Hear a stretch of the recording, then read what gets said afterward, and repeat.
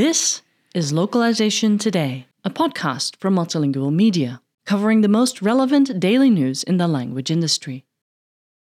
Translators have long debated over what advancements in artificial intelligence, AI, could mean for their jobs. Interpreters too. It's no surprise, then, that improvements in AI-powered dubbing tools have been causing a stir among those who work in audiovisual localization. In Italy, 2,500 workers in the dubbing industry went on a strike, demanding protection from AI dubbing tools, among a handful of other requests, according to Variety.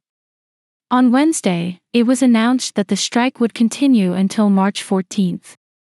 With the rise of technology that can emulate the tone and quality of any given speaker's voice in multiple languages, the idea that studios could produce dubs using a given actor's voice without ever having to actually work with that voice actor is a pretty fair concern.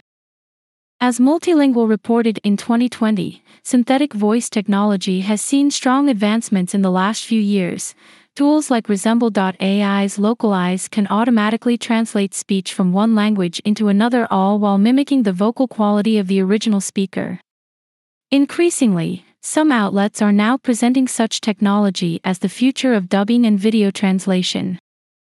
Taking into account the tremendous development of AI technologies, I can confidently say that automated programs for video translation and dubbing will improve day by day and astonish us in 2023, Alexander Konovalov, CEO of Vidby, wrote in a piece for Forbes last month.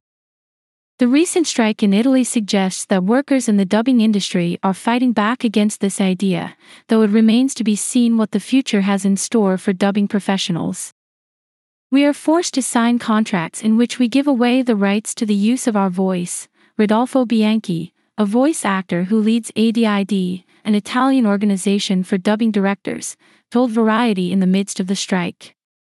This also involves the use of our voice for artificial intelligence purposes.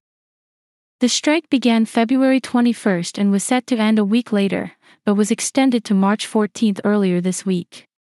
Although media coverage in the English-speaking press gave most weight to the aforementioned AI-related concerns, the workers on strike also noted that dubbing professionals were being given increasingly short turnaround times on projects and had not seen wages improve in 15 years.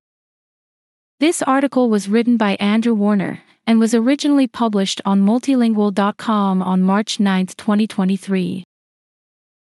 Thank you for listening to Localization Today. To subscribe to Multilingual magazine, go to multilingual.com/subscribe.